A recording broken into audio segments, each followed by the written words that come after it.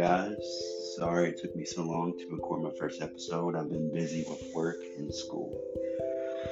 But today, let's strap down and get ready to read our first short story. This one was written by me, and it is called The Visitor.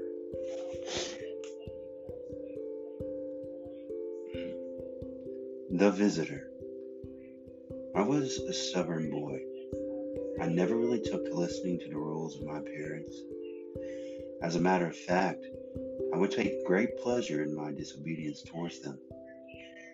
It was not because they were abusing me or neglecting me, nor because I was adopted. It was simply an agreement with my brain and the visitor. The visitor came to me one night while I was in deep slumber, and I did not realize he was there until he spoke inside my head. His words were like an authoritative command saying, "You boy, you! You will plan to kill the ones who claim to be your parents, or you will become darkness like me."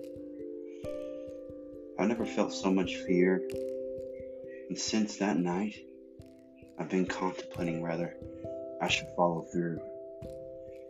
You see, deep down I love them both, but I have to distance myself by treating them in a way, such a hard way.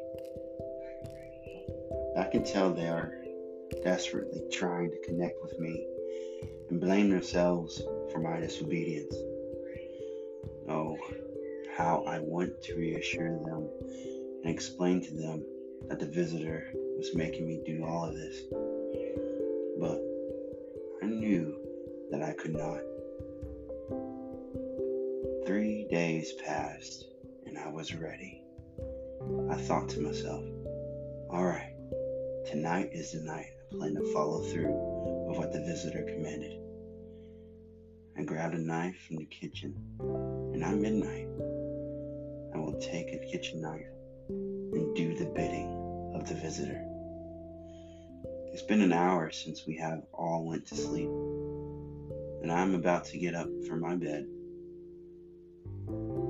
But wait, my door is opening slowly with a slow creaking sound.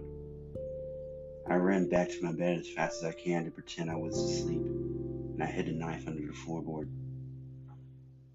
I thought in my head, what's going on? Why is someone up this night? I should be the only one awake. I peeked through a desperate squint, and I could make out two figures approaching my bed. It was my parents, but they were both holding knives themselves and wearing dark robes. I started to scream and thrash and yell, but it was too late. A sharp, piercing pain struck my abdomen. My parents began chanting in words I could not understand. To no avail, everything went dark, and I was then looking over my dead body in complete shock. But I was not alone. No, there were other children there with me, and there was the visitor. And the visitor said, "Oh, I tried to warn you, boy. Oh, I tried to help you get ahead, but now you are stuck with us.